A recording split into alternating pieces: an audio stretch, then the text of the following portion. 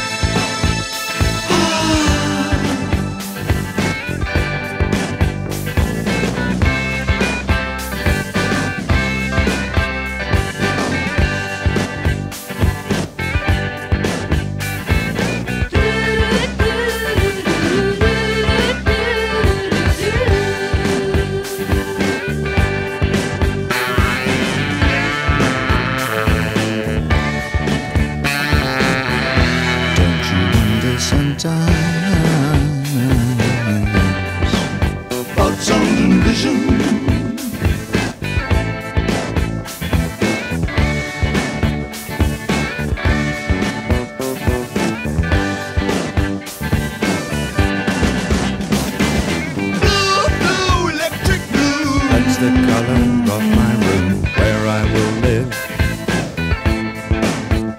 Blue, blue.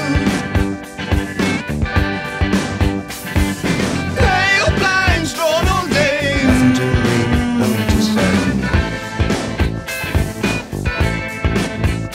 Blue, blue. I will sit right down, waiting for the gift of sound and vision.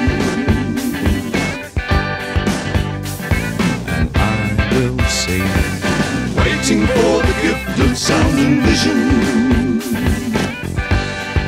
Drifting into my solitude. Over my head. Don't you wonder sometimes about sound and vision?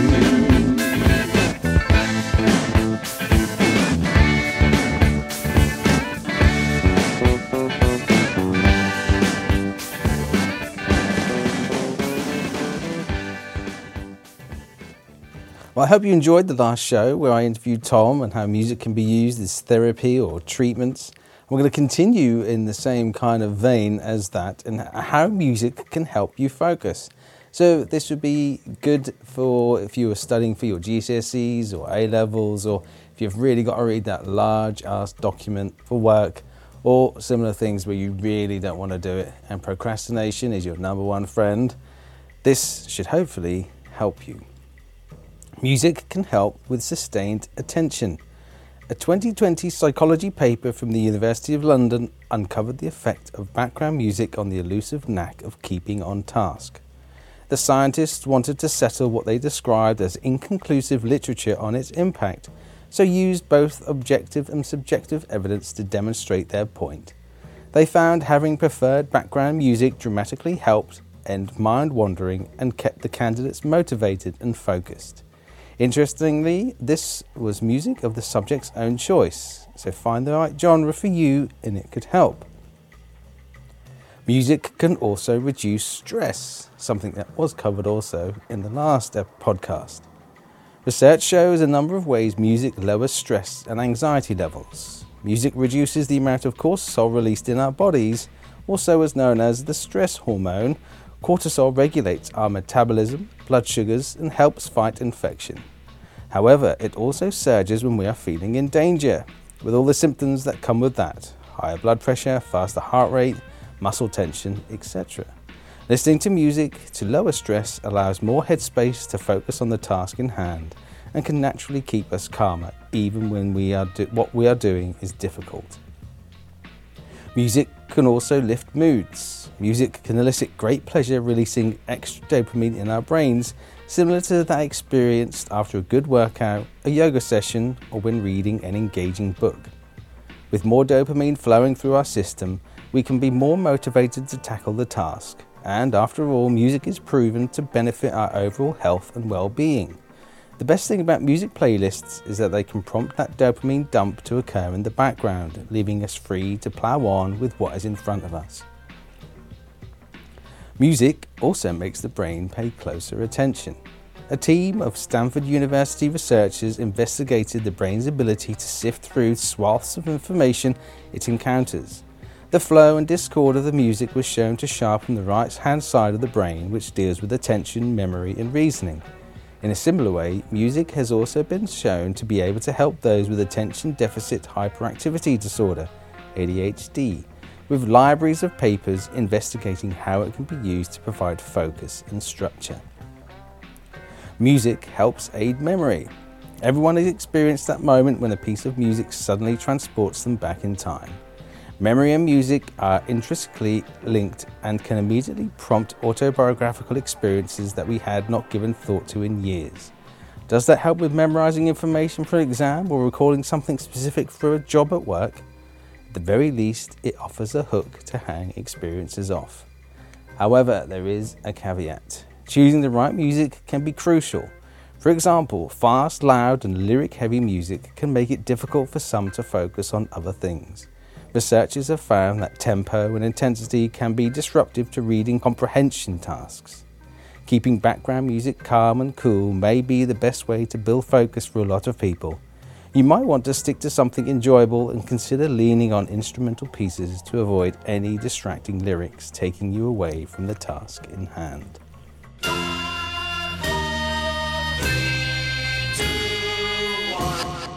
For those new listeners, what I'm about to do is play you the last 5 seconds of a song twice, and you have to guess what that song is. There's no prize apart from a slap on the back by yourselves and congratulating yourself on having wonderful music knowledge and being able to get the song correct. You can score yourself and I don't know, let me know how you've been getting on with all the shows we've been doing so far. 9, I think, in total.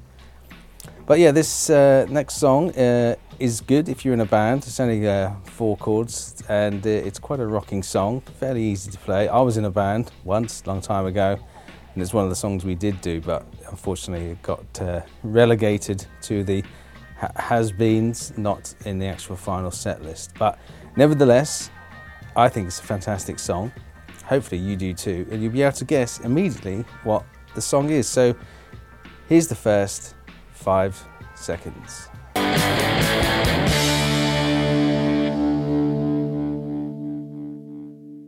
Ooh, there you go. Is it tickling those mind buds?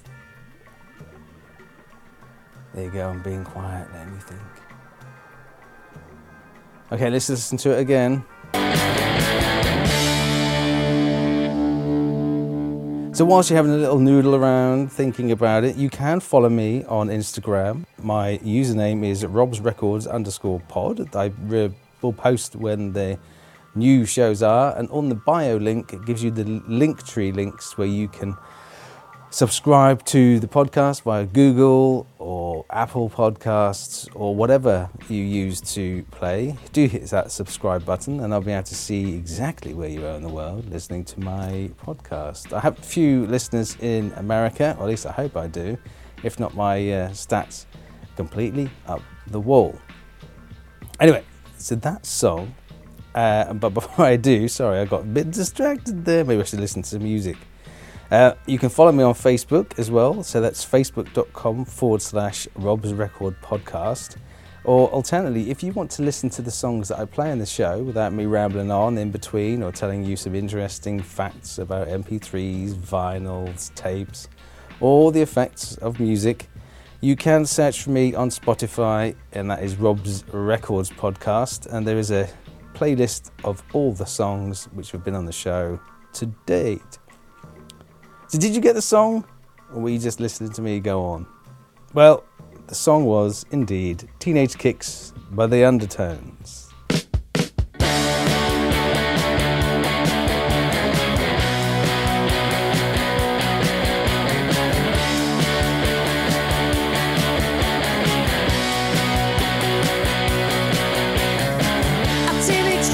So hard to beat. Every time she walks down the street, another girl in the neighborhood. Wish she was mine, she looks so good. I wanna hold her tight. Get teenage kicks right through the night. I'm gonna call her on the telephone, have her over 'cause I'm all alone. I need excitement, oh I need it bad, and it's the best I've ever had.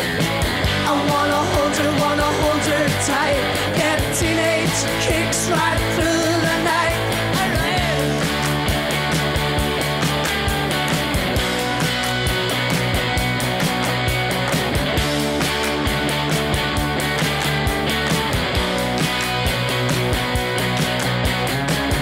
Teenage dreams so hard to beat. Every time she walks down the street, another girl in the neighborhood. Wish she was mine, she looks so good. I wanna hold her tight. Get teenage kicks right through the night. I'm gonna call her on the telephone, have her over 'cause I'm all alone. I need excitement, oh I need it bad, and it's the best I've ever had. I wanna hold her tight. Get teenage kicks right through the night.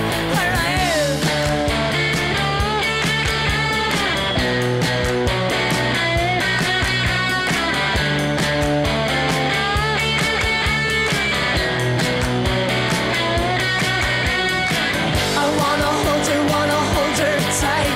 Get teenage kicks right through the night.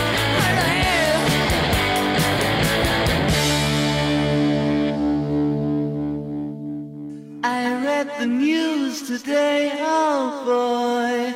If you decided to go all out for a special occasion and book a Michelin star restaurant, there are certain things you probably expect to see.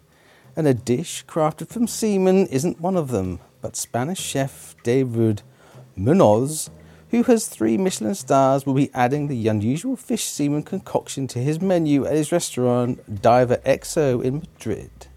The chef was so inspired by his experience tasting shirako, a white paste made from fish semen, with Japanese chef Hiro Sato, that he wants to bring the indescribable, that's one way of describing it, taste to diners in Madrid so that they can sample it for themselves.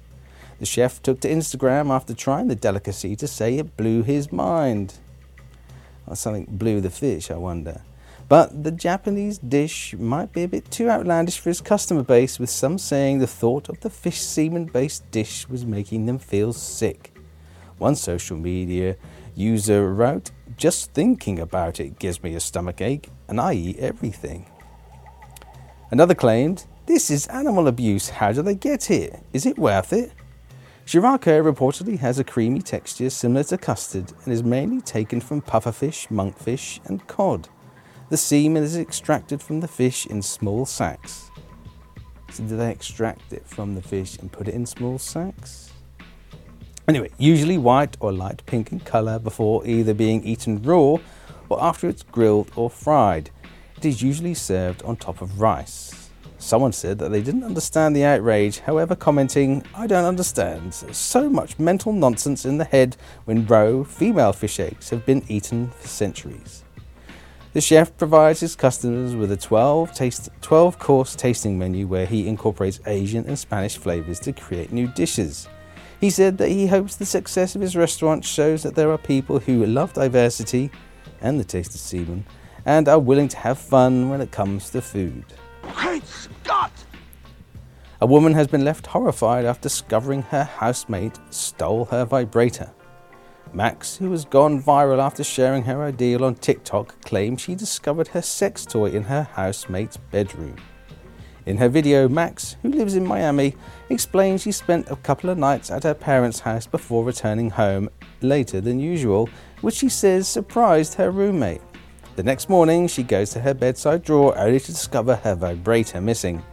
She said, "I got this weird feeling. It's always there, so how could it not be there when I haven't been here?" After 45 minutes of deliberating, she finally decides to check out her roommate's room. She says, "I go to her bedside drawer and open it, and my vibrator's there." I think she must have the same brand, same colour. She must just have it, and mine just must be misplaced. I don't think anyone could ever do anything like that. Max texts her friends and sister to share, and one friend insists she takes a picture of the vibrator and put a dot of eyeliner on it so that if it gets returned, she'll know for sure if it's hers. Or if her friend's got a little bit of eyeliner on the old... When her roommate returned, Max left to give her a chance to return the vibrator. She comes back and checks her bedside drawer, and lo and behold, the vibrator has found its way back.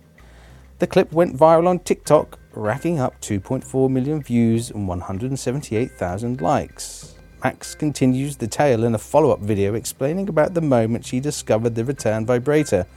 "I'm fully panicked. All I know is I don't feel safe anymore. Like, who am I living with? I just wanted to get out of there." Part of the reason why I wanted to look in her room is there have been times where things have been missing, like pieces of clothing, but then it would return. In the back of my head I thought, is she wearing my skirts and other things? So that's why I had the feeling to go look. Max said she encountered the roommate and tried to act normal before leaving the home and panicking, wondering how long the roommate's actions had been going on. She ended up telling her parents what had happened, and she says her dad persuaded her to text and confront her. Matt asks for an explanation in the text. She says, so she, the roommate, replies and immediately tries to gaslight me and says, "Wow, Max, that is so mean of you. That is so gross. How dare you accuse me of something like that?" Max sticks to her guns, and finally the roommate responds, appearing to blame her friends, saying she had guests over who may have used it. Max insists she needs to leave for an hour while she packs her belongings to stay with a friend. She says, "I honestly felt sick." She had no empathy. She was not sorry. Max decides to Google the roommate, and she found a website about her and her mother claiming they had been charged for multiple offences and a picture of the roommate with a stamp saying "liar" over it. Max added, "Now I'm like, whoa, who the hell have I been living with?" She called her parents again, who drove down the next day and insisted they call the police to keep watch whilst they move her belongings out of the home. She said 6 officers came and stayed while she cleared the home, and then she sent a final text to the roommate to update her, to which she claims her response was, "You framed me. I've been thinking about it, and you put it in my room because you wanted to break the lease early." Max added, "It was so spooky." She said she didn't reply and has not spoken to her since, but has been left rattled by the crazy experience. Maybe she needs to get a new vibrator if she's left rattled. Great Scott! What's the key to a happy relationship? For a man named Nathaniel, it's his car key, because he's in a relationship with his 1998 Chevy Monte Carlo. Nathaniel, 37, starred in a documentary back in 2012 where he shared his unusual relationship with his car, which he nicknamed Chase. He said that he was in love with Chase, that the pair communicated telepathically, had sex in numerous positions, and even had a favourite song, "Can't Fight This Feeling" by REO Speedwagon. Nathaniel from Arkansas has kept his relationship with Chase a secret, but revealed it to his friends, family and the world when the documentary on objectphilia came out on TLC in 2012. In the documentary, Nathaniel explained that it was love at first sight when he saw Chase in a car dealership in 2005, and the pair instantly hit it off. Since then, they developed a romantic relationship, and he admitted that things sometimes got physical between them. He said, "I'm in a serious relationship with my car. It was love at first sight. His body and his interior and everything just seemed to fit. I felt an instant connection. I don't know why I feel the way I do, but I just absolutely love Chase. We always have a good time together. We have our times where things get sexual. What we do most often is, I like to lean over the fender and across his hood and do little things like that and kind of press up against him and rub against him like that. One of his more bold positions is for me to be underneath him. He really likes that. It's really special to make love to Chase. Objectphilia is a term that describes people who feel a strong emotional or sexual relationship with an inanimate object such as the Berlin Wall or a Boeing 747, or in this case, a car. In the documentary, Nathaniel can be seen caressing the car, sliding underneath it and kissing the bumper as he says, "I love you, baby." He goes on to explain that his interest in cars began as a teenager, but he didn't think too much of it and had several girlfriends when he was growing up. But he said that he never felt true love until he met Chase, and now the couple are inseparable. Nathaniel continues, "It really bothers me when he gets dinged or scratched. If something were to happen to Chase, my heart would stop. I guess the reason I don't tell a lot of people is because I don't know the response I'm going to get. I always worry about that little bit of disgust that somebody may have. If everybody found out, I'd be worried that it may affect my job, but I love him to death and I wouldn't trade him for the world." So yeah, just make a documentary about it if you don't want anyone to know. Next up is Rob's Records. Now, my eldest brother Stu introduced me to this song. I don't know where he originally heard it. I don't know if it's from like Case to Soul weekends or from a friend of his or whatever. So I'll have to ask him to find out. But it just kind of grabbed my attention, mainly because it had a sitar in it. But at the same time, a song I think was recorded in 1968 to have, I don't know, that arrangement. And well, you'll find out when I play you the song. But I just thought it was absolutely immense. And it was one of those ones where whoever you played it to would really enjoy it. And they'd be like, "Oh, why'd you?" And it was one of those kind of like, I found like a really obscure song that everyone kind of loves. Because, you know, back in the late 90s, it was, you didn't have YouTube and, you know, where everything's kind of available at a click of a button. So unless, of course, you know what you're looking for.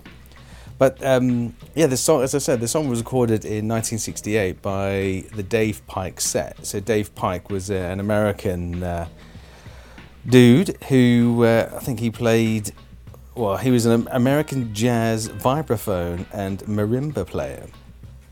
And he recorded many different songs, mainly like jazz. And I think he then signed to the German label MPS, which is, I think, predominantly jazz recordings.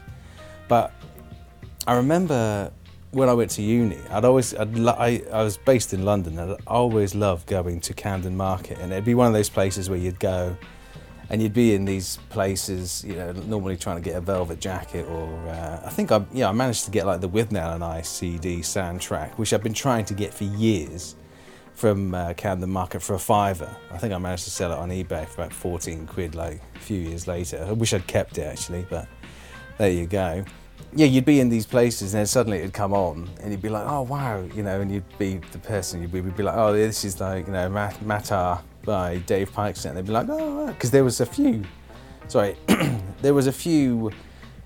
of remixes and everything else. That's where I got it, on this 12-inch record. I think the original song's on there, and then 3 kind of other versions of it. One's like a techno one, which is just not very good at all, you know. It's almost like you can't improve upon the original, I don't think, no matter how many times you remix it. But no, I have fond memories of going around Camden Town Market. You'd always have these bootleg stalls. CDs were bloody expensive, like 16 quid, but you could get these tapes, like, I don't know if they're like 3 quid each, or maybe, I don't know, 5 quid each, or 2 for a tenner they'd funnily put up. But they'd have these like fluorescent yellow cases, or inlay bits, or fluorescent orange, and you'd be able to get like live recordings, bootlegs basically. And it was great, but you'd always have that concern of like, well, the tape, is the quality going to be that great? And as much as I loved bands, I wasn't prepared just to listen to some wishy-washy kind of bootleg. I remember there was a bootleg going around for Guns N' Roses live at the Milton Keynes Bowl, which I went, but it just sounded like it'd been recorded through a wet sock, and wasn't very good. But anyway, this is the Dave Pike set playing Mathar, and I hope you enjoy it. As I say, it's the original. You can find Dave Pike's set, I think it's called Masterpieces. I'll put the link to the album from Spotify onto the Facebook page. So, as I say, do check me out on Facebook. So it's facebook.com/Rob's Record Podcast, or if you're already on Facebook, I think you can just probably search Rob's Records podcast. But yeah, here is Rob's Records, Mathar.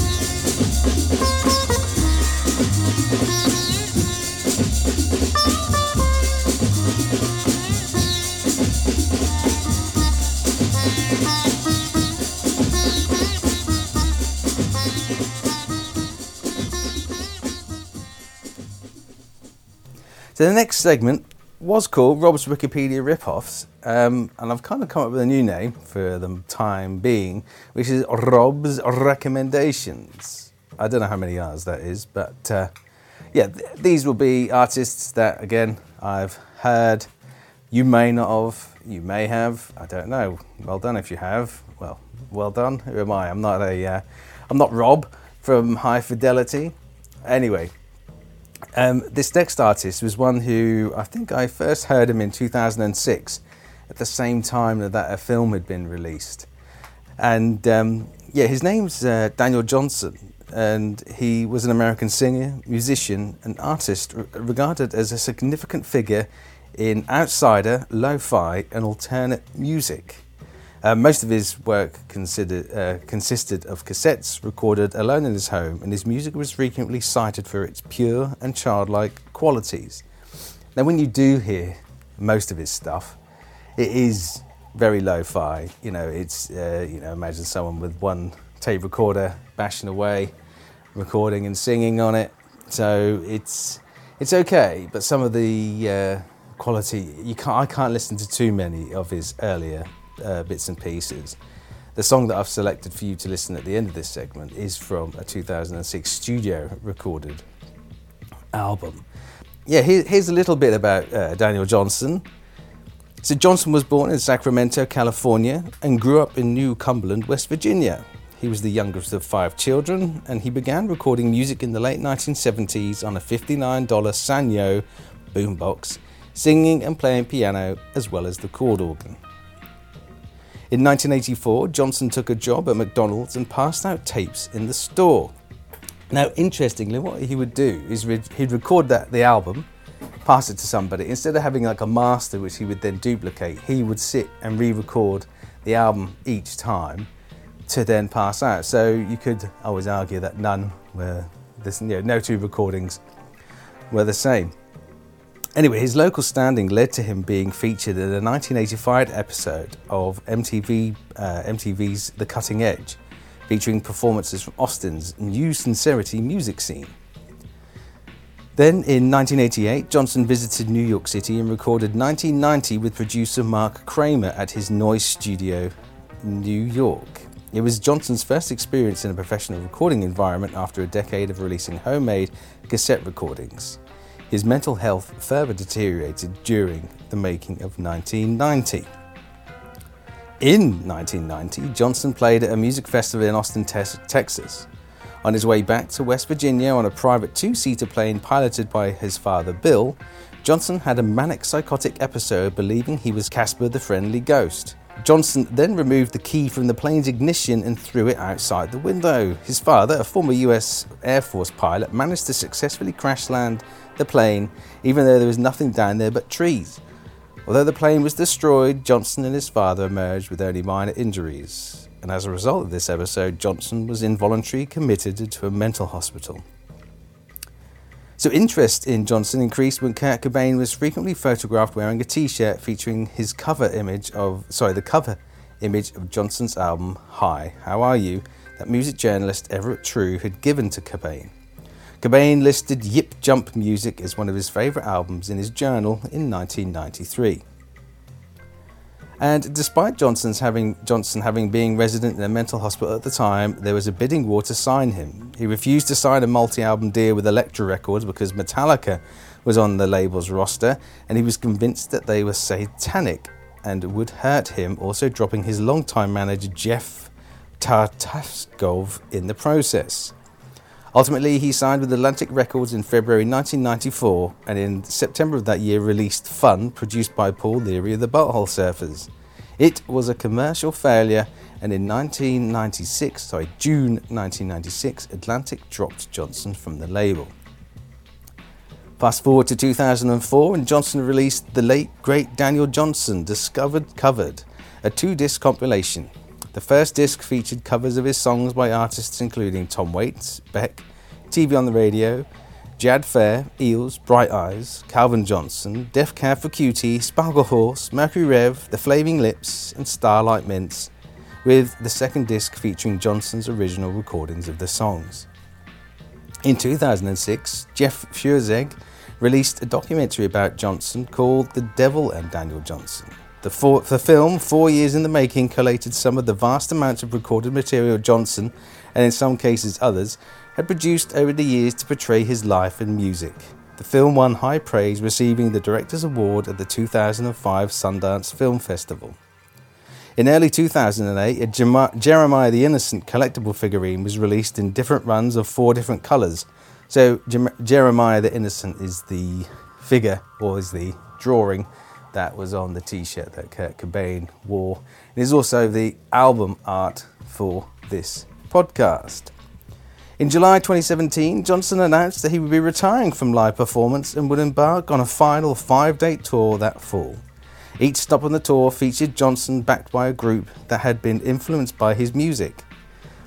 And then, sadly, on September the 11th, 2019, Johnston was found dead from a suspected heart attack at his home in Waller, Texas. So as I was saying, I first heard of Daniel Johnston back in 2006 when I think I went to the library and there was the album called Lost and Found, and there's like a drawing of, well, you'd imagine Daniel Johnston at the piano, and I had a quick look and there was a song called Beatles. I was like, oh, okay, this is, it plucked my interest, and so I listened to it, and the quality, as I say, the album is a studio quality, and there's some really good songs on the album, like Rock This Town, Lonely Song, It's Impossible. That's a good song in terms of the music. It's a bit of a loop, but yeah, it just captures your kind of imagination.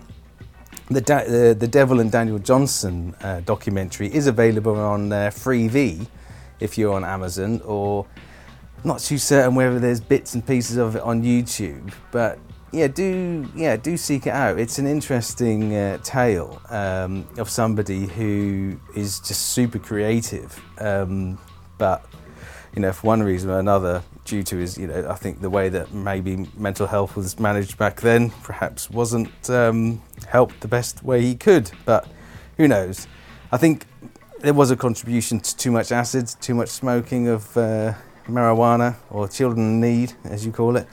Yeah, still nonetheless, some really lovely songs. There's another one, True Love Will Find You in the End. I think that's the most played of songs of his, which is on the Spotify. This is Daniel Johnston's playlist. Before I play you Everlasting Love by Daniel Johnston from his Lost and Found album, just two things. Don't forget to subscribe to the podcast via the Linktree website link, which can be found in the bio of the Instagram page, which is robsrecord_pod. And next show, I'll be cleaning a record with glue.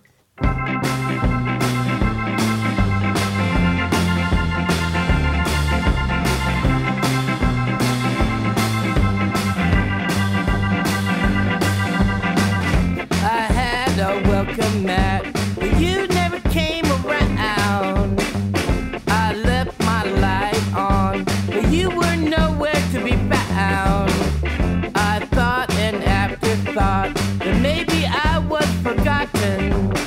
You never asked me for my name, but I wasn't even in the book.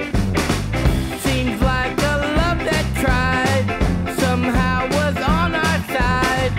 We fell in love so deeply, an everlasting kind of love, and love was on our side. There was no place to hide. It seemed to mean so much, an everlasting kind of love. Years ago I was at your door, asking you for directions. You said you loved another, and I wasn't even mentioned. As I play piano, I get this eerie feeling you were never really there. I guess I must be dreaming. Seems how I really tried, but our love was denied. Somehow it was a lie, an everlasting kind of love. Then you took me for a ride. I was so hurt inside. You smiled and then you cried, an everlasting kind of love. Mom and Dad said I sure was lost, just all the time make-believing. Just what is the difference? In my heart I'm always there, hugging you in the art room. You said you had to go.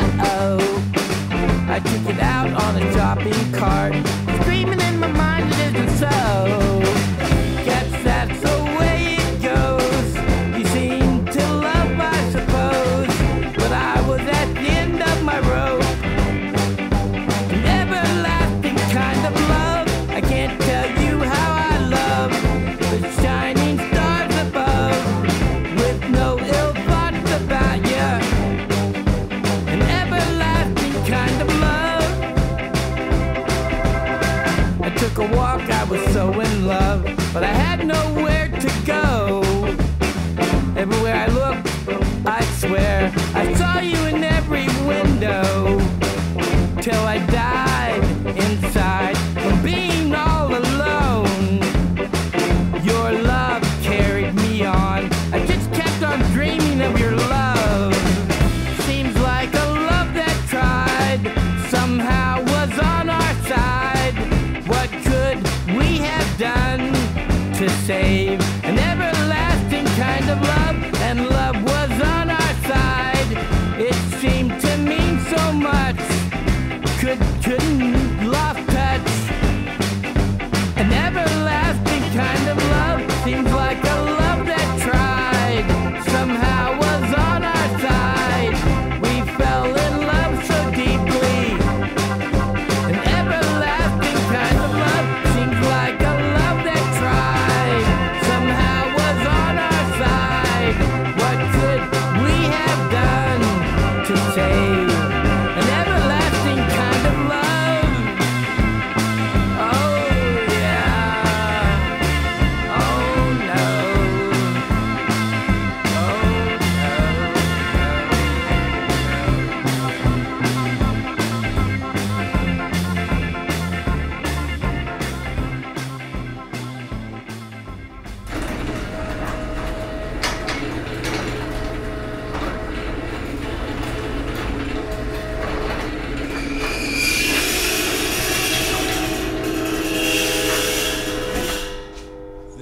This is the end.